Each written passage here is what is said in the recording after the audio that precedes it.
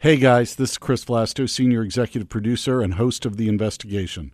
We're taking a break from the show for a while, but be sure to stay subscribed. We'll be back with the new investigations and updates, especially as the 2020 election heats up. If you can't get enough investigation news, we've got another podcast for you. It's called Start Here, the daily news podcast from ABC News. Each day, Start Here will take you to the biggest stories with insightful, straightforward reporting. We're going to let you listen to this morning's episode right here. And if you like what you hear, search for Start Here and hit subscribe. Here's Start Here. It's Friday, August 2nd, and if you didn't think tariffs affected you, that might have just changed. We start here. President Trump announces new taxes on Chinese goods, but these are the ones you buy at Walmart. We've taxed China on $300 billion worth of goods. With Wall Street on a roller coaster, what is the game plan from the White House? You know, Democrats did not like him much, but what do they think about the previous president? He should have been much more forthright in that and basically made every one of their attacks an attack on President Obama. What two debates and a new impeachment push tell us about the party. And Alexa was already your DJ. Now she could become your nurse. She can ask whether I want to discuss my symptoms with my doctor's office. As companies hire Amazon to handle your healthcare, who's looking at your chart? From ABC News, this is Start Here. I'm Brad Milkey.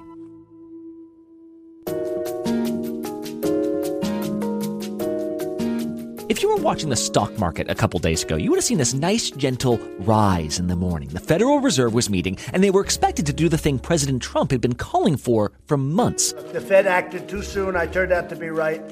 They acted too soon and too violently. We've had 9 increases. He wants them to lower interest rates. It makes borrowing money cheaper. That means for regular folks, but also for big businesses. Stock markets love rate cuts. Well, sure enough, the Fed said it is going to lower those rates, but they said, we're not doing it to juice the stock market. We're independent from the White House. We're doing it because we see issues down the road with China. Let me be clear. What I said was it's not the beginning of a long series of rate cuts. And as they announced they weren't doing more of these rate cuts, at least not for now, stocks plummeted. Well, fast forward to yesterday morning, everyone's recovering, the markets are up again, and then the White House announces, you know those tariffs where we add taxes on stuff coming in from China? Well, we're expanding those. President Trump on Twitter announced he's placing a new 10% tariff on $300 billion of Chinese imports starting September 1st. And this dwarfed whatever you saw on Wednesday. The Dow plummeted more than 500 points in a couple hours. And the real difference between this and other tariffs you've heard about is this is all stuff we buy. Pajamas, sweaters, jewelry, golf balls, televisions, cigarette lighters, fishing tackle. I mean, all of these could rise 10% at your standard supermarket. Let's go to ABC's senior Washington reporter, Devin Dwyer. And Devin, here's my question. The president says all the time, I want a healthier stock market, but the stock market hates tariffs. Why did he do what he just did? Well, he also says Brad, he wants to be tough on China. China has been raping the United States. That was his word. And he knows, this administration knows, that right now, because of the strength of the U.S. economy, they have some buffer room, and they will take a hit on the stock market, as we've seen. This isn't the first time the market has plunged based on a decision or a hinted decision coming out of this White House. So they know they have a little bit of wiggle room. But the big surprise was that the president hit the start button again on this trade war. We've taxed China on $300 billion worth of goods and products being sold into our country, and China eats it because they have to pay it, because what they do is they devalue their currency. It was just a couple of weeks ago that he hit pause. He had a nice meeting with President Xi of China. His negotiators were over in China this week. The tariff fight has seemed to have subsided for a little while. I don't know if they're going to make a deal. Maybe they will, maybe they won't. I don't care. You know, the president's taken so much heat from some of those Midwestern states, the farmers, even as he's tried to help them out over this tariffs. He's headed into political season. So there was a thought, particularly on Wall Street in the middle of the country, that this was sort of going to subside for a little while.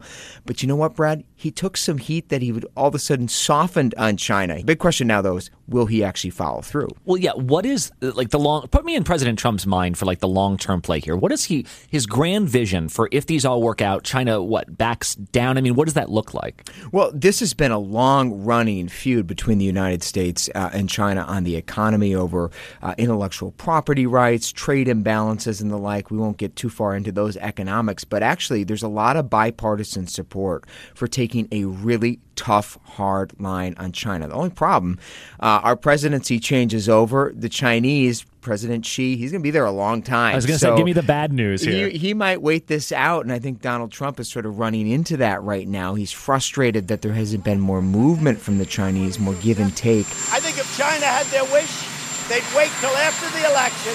They'll pray that Trump loses, and then they'll make a deal with a stiff, somebody that doesn't know what they're doing. So what we saw in the past 24, 36 hours is that the president is back at it. September 1st, hell or high water, we're going to have higher tariffs, a tax on $300 billion of Chinese goods. It's going to hit all American consumers. Those products are going to get a lot more expensive. Businesses are going to pay more for those imports. But, Brad, we've been here so many times before where he issues these threats and then he backs off. I'm totally willing to close the border, but Mexico, of the last 4 days, has done more than they've ever done. We saw it with Mexico shutting down the border. We've even seen it with China. He backs off. So we'll see if he can extract anything out of this round of threats or whether we actually are headed for another round of tariffs in just 30 days. Yeah, the argument from the White House is often, if stuff isn't coming in from China, we will start building that stuff in the U.S. Only problem is factory takes a little bit longer than 2020 to build. Devin Dwyer, thanks so much. Thanks, Brad.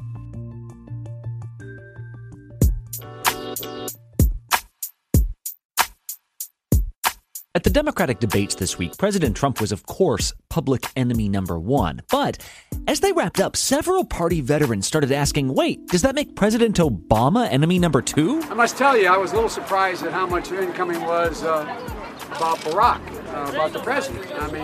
Throughout these jousts, former Vice President Joe Biden has been challenged to defend the Obama administration on criminal justice, on deportations, on health care, to which people like Biden are saying, am I taking crazy pills? Since when did Democrats hate Obamacare? Voters want to know how you're going to be different than another 4 years of Barack Obama. On immigration, for instance, what are you going to do differently from Obama? The world has changed since Obama, and here's the deal. This is about the future. It's about taking the same kind of integrity and moving beyond it. Well, yesterday he spoke to our own Mary Bruce, so did Kamala Harris and others, and she asked them, who is your real beef with here? Let's bring in ABC's chief political analyst, Matthew Dowd, because, Matthew, we had Republicans saying, you would have thought Obama was a Republican based on the way these progressives are talking about him. Have Democrats overstepped? Well, they've way overstepped, and I think strategically the approach of many of the candidates was just completely off. Did you say those deportations were a good idea? Or did you go to the president and say, this is a mistake, we shouldn't do it? Which one? I was vice president. I am not the president. First off, if you think about it, Donald Trump has a 90% unfavorable rating among Democrats. Barack Obama has a 90% favorable rating among Democrats. And to me, going on the attack on Obama policies or the Obama presidencies or things they didn't like. First of all, Mr. Vice President, it looks like one of us has learned the lessons of the past and one of us hasn't. Is completely the wrong tack to take among Democratic voters and then lead that into swing voters. They should have spent much more time bringing the questions back to criticisms of Donald Trump and basically celebrated Barack Obama. Isn't an Obama attack, though, if you're just saying, we can do better than these older policies? Because, Obama wanted a public option. Obama originally said he'd prefer single payer. So, is this just kind of how debate works? Well, it's how debate works if you were not in a Democratic primary where the people that are about to vote love the president and overwhelmingly support Obamacare. Mr. Vice President, you can't have it both ways. You invoke President Obama more than anybody in this campaign. You can't do it when it's convenient and then dodge it when it's not. And the second thing, I actually think Joe Biden could have been much more forthright and basically say, I am not going to sit here and stand for you to criticize the record of the president of the United States that I serve. He should have been much more forthright in that and basically made every one of their attacks an attack on President Obama. Hey, is this related at all to something like the impeachment debate? Nancy Pelosi was saying, we're going to look really dumb if we go too far too fast. And yet, even since Robert Mueller, a couple dozen new Democrats are on board with impeachments. Now, half the Democratic caucus. Is the whole party just pushing too hard? Well, to me, the march towards impeachment is actually a different context, which is I actually think there's a political strategic advantage going towards holding impeachment hearings and moving towards impeachment. We have to get to critical mass to move forward expeditiously with an impeachment inquiry. And I think we're running out of time. One thing to keep in mind is 42% of the country and 80% of Democrats want the president impeached. That is much higher than it ever was before the hearings of Richard Nixon, and it's much higher than it ever was even as the hearings started. And I think there's the wrong lesson has been learned from the Clinton impeachment. It's if the Republicans think they suffered badly in that, they didn't. In a matter of fact, in the presidential election and the immediate aftermath of that, they won it. And you're against a president that's already unpopular. Keep in mind, when they took impeachment to Bill Clinton, he was a popular president. This is an unpopular president. I'm not saying they should move towards this. I'm saying if they're weighing the politics of it, I don't think there's a huge downside for Democrats to start pursuing impeachment. And we're continuing to see the numbers rise. In the meantime, it's just this fundamental divide among the candidates. Do they want to go back to the Obama years? Is that the goal? Or break that wheel entirely? Matthew Dowd, thanks a lot for the analysis. Great to be here. Thank you.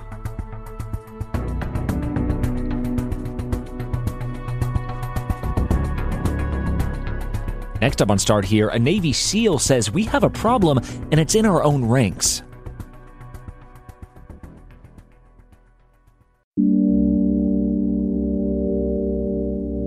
At 3 a.m, Korean time, U.S. military leaders announced for the third time in a couple weeks, missiles had been launched from North Korea. Short-range missiles, we never made an agreement on that.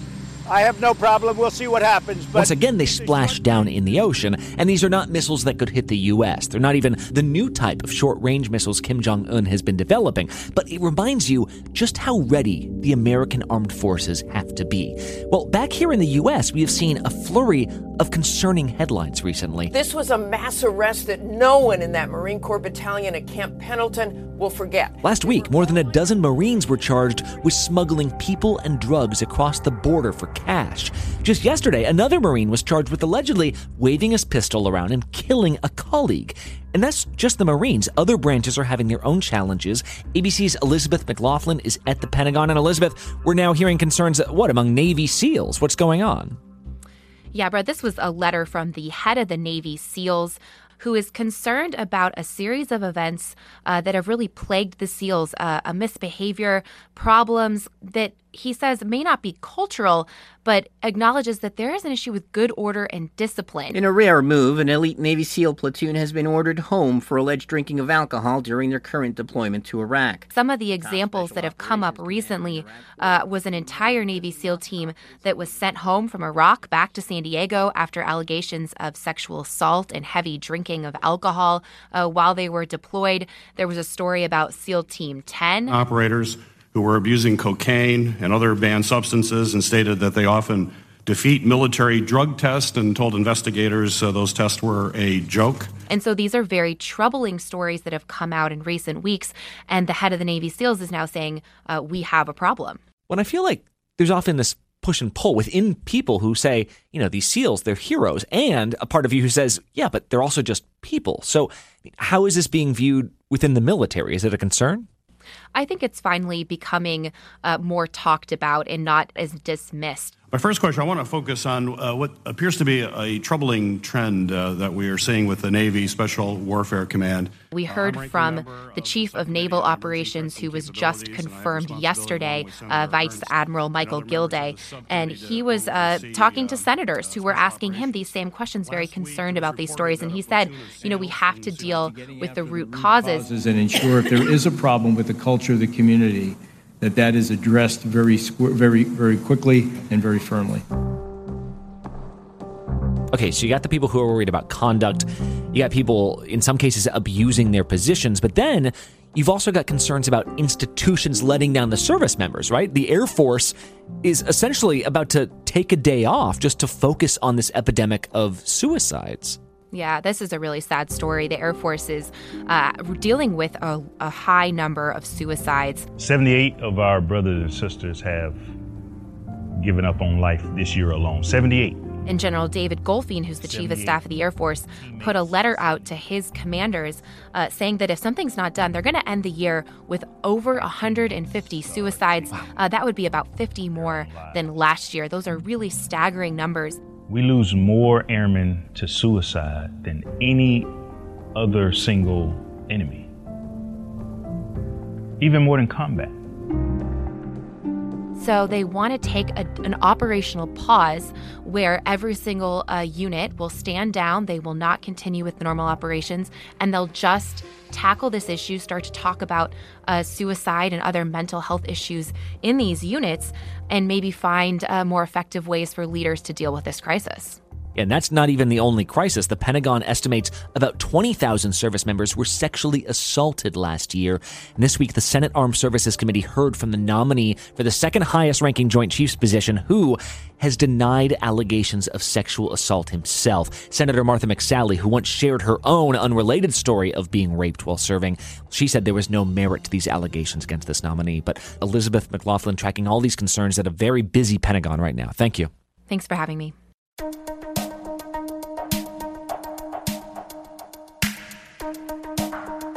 It's not hard to figure out that Amazon has big plans for its automated assistant, Alexa. New deals will launch as often as every 5 minutes, including deep discounts like $50 off the Echo. Amazon Prime Day had a bunch of deals this year. Its biggest ones were for that voice automated system. Amazon wants these things in your homes. It clearly thinks this is the future.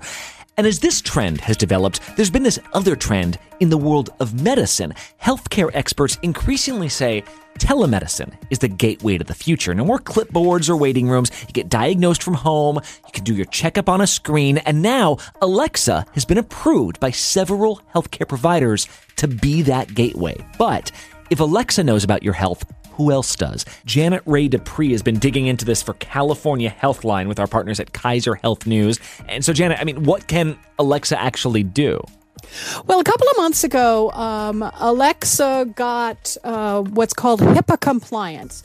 She basically has been determined to be able to handle our medical records safely and securely. So if I opt into a program, say I have diabetes, and I want to keep track of my blood glucose levels, but I don't want to have to write it down every time and, lose the log or something like that. I can check my blood glucose levels, instruct Alexa what my level is, and then a couple hours down the road, I could say, Alexa, what was my last blood glucose reading? And she'll tell me. And you can literally say, hey, here's my numbers, and then eventually you could even say, hey, send that information to my doctor or something. Exactly right. Okay, so that's where we are right now. That's the system that's up and running for some healthcare providers. But, analysts say in 3 years, you're going to have more than half of American households with a smart speaker inside. So, take me inside that future. What does that look like in 3 or 5 years? What we're going to be seeing is an Alexa that, again, if we opt in, can listen to the sounds that we're making and propose certain actions. So say she hears me doing a lot of coughing and sneezing. If I have instructed her to keep an ear out for that sort of thing, she can ask whether I want to discuss my symptoms with my doctor's office. Or way down in the future, you have the possibility that Alexa will be able to listen to the breathing of a patient, a shut-in at home, and tell the doctor's office if it detects something that's called agonal breathing, which can precede a heart attack. Whoa. Or it can detect that there maybe has been a fall in the home. There are some new privacy concerns about Alexa devices in millions of homes. Twin lawsuits in California and Washington accuse Amazon of recording millions of children without their consent. But wait, I can hear you keep saying opt in, opt in. Amazon knows when I buy dog food. Amazon knows what kind of deodorant I like to use. Is it weird? Is it sketchy that Amazon could now know if I've got heart issues or that I'm depressed?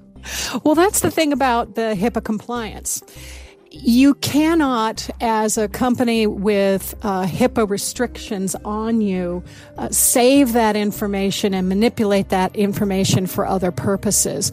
Basically, the HIPAA compliance means that Alexa can only use the data for whatever transient need is required. She can't store it, and she can't provide it over to her parent company of Amazon and say, hey, by the way, Janet's got diabetes.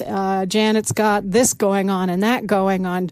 That sort of information is not being relayed directly to Amazon, and it's not being stored at Amazon. It's intended to go between you, your doctor's office, and to be secure in that transmission. And yet more and more we're seeing Americans feel like you just have to operate on the sense of trust with credit card companies, with hotels. And just earlier this year, we learned with Amazon, humans were listening to Echo devices for voice recognition training. Amazon says there are safeguards in place to make sure they can't figure out who owns the device that they're listening to, but they're there. Janet Rae Dupree from our friends at Kaiser Health News. Thanks so much. Thank you very much. I appreciate your time. And one last thing. We've talked about trade with China. Well, remember earlier this year, there were worries of a trade war with Mexico.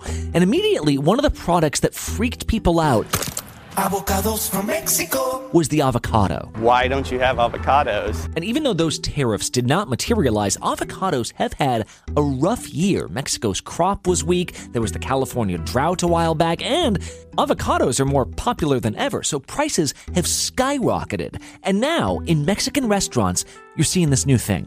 Guacamole with imposter avocados. That's right. Instead of avocados, chefs on both sides of the border are starting to use the cheaper Mexican squash. It's still green. The recipe still has some kick. But the food blog LA Taco was outraged by this, shocked and appalled. So they did a taste test. They could barely tell the difference. They said the taste of squashamole, or whatever you want to call it, is eerily similar.